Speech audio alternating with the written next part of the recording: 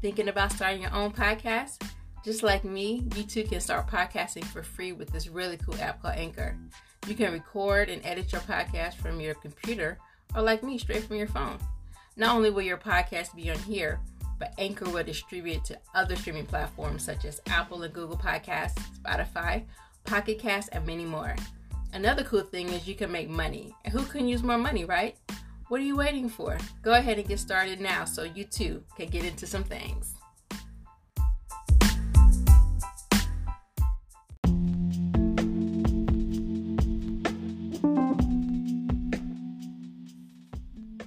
Hey y'all, this is your girl DC Chafin, and we're about to get into some things.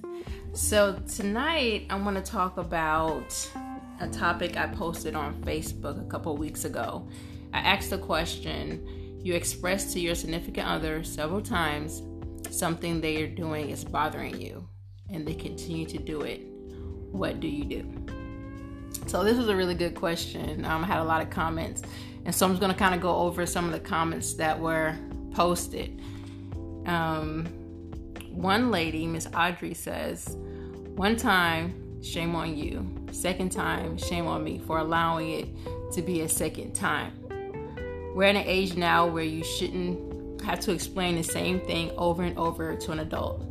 If my partner came to me with an issue that was completely within my control, I'm making a conscious effort to not do whatever it is that's bothering him.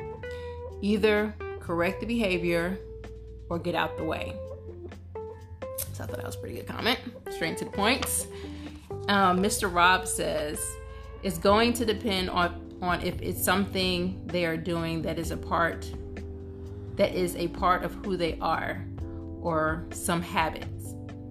If it's something that I've told her offends me and she continues doing it as a low blow, then I feel that there's not going to be any progress and would have to draw the line.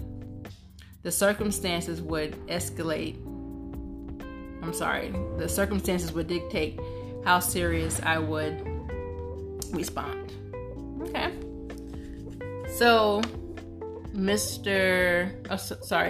Edna said, basically they're showing you how they are and how they care about you and your feelings. Simply, they don't care, and you should let them go. Mr. Marco says, twice, then walking papers. So, I would say that if I express to someone that I'm in a relationship with how I feel about something that he or she is doing, to the point where I keep bringing it up because they haven't changed their behavior, I would say it's a problem. I would probably say that if you guys can't come to a compromise on the situation or whatever the problem is, and they're blatantly just not trying to change or see your point of view or anything, then to me those are signs that if the relationship progresses on, that they are probably, this is how they are. And if you have another issue with something else, then basically your feelings are going to be put to the back burner. Could be wrong, but I know for myself, if I'm doing something or and my partner, significant other, whatever, has an issue with it, and it's something like Miss Audrey said, it's something I don't have to do, I'm just doing it, and it's really bothering them to the point where they want to break up with me, or it's just to the point where I can truly see that it's really hurting them. And if I care about them, see, it's different if I don't really care about the relationship or care about them, then yeah, I'll probably would, be like, whatever. But if I truly care about them and their feelings, then for me, it's not that hard to stop. I always value my relationship more than, anything else.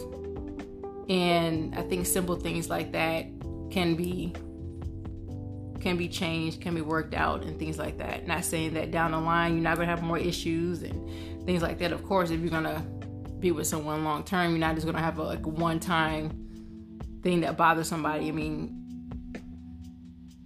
just watching people who've been married for a long time, they've have issues that come up in the marriage more than once. So I think it kind of tells how that person feels about you.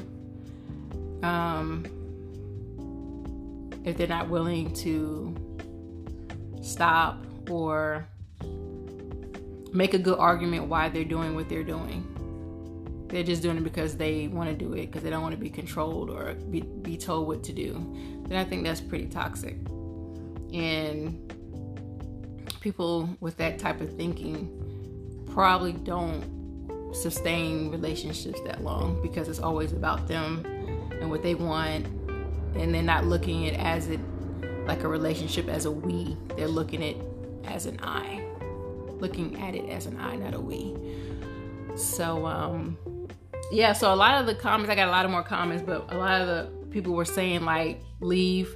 I'll give them, 3 chances and then I'm out.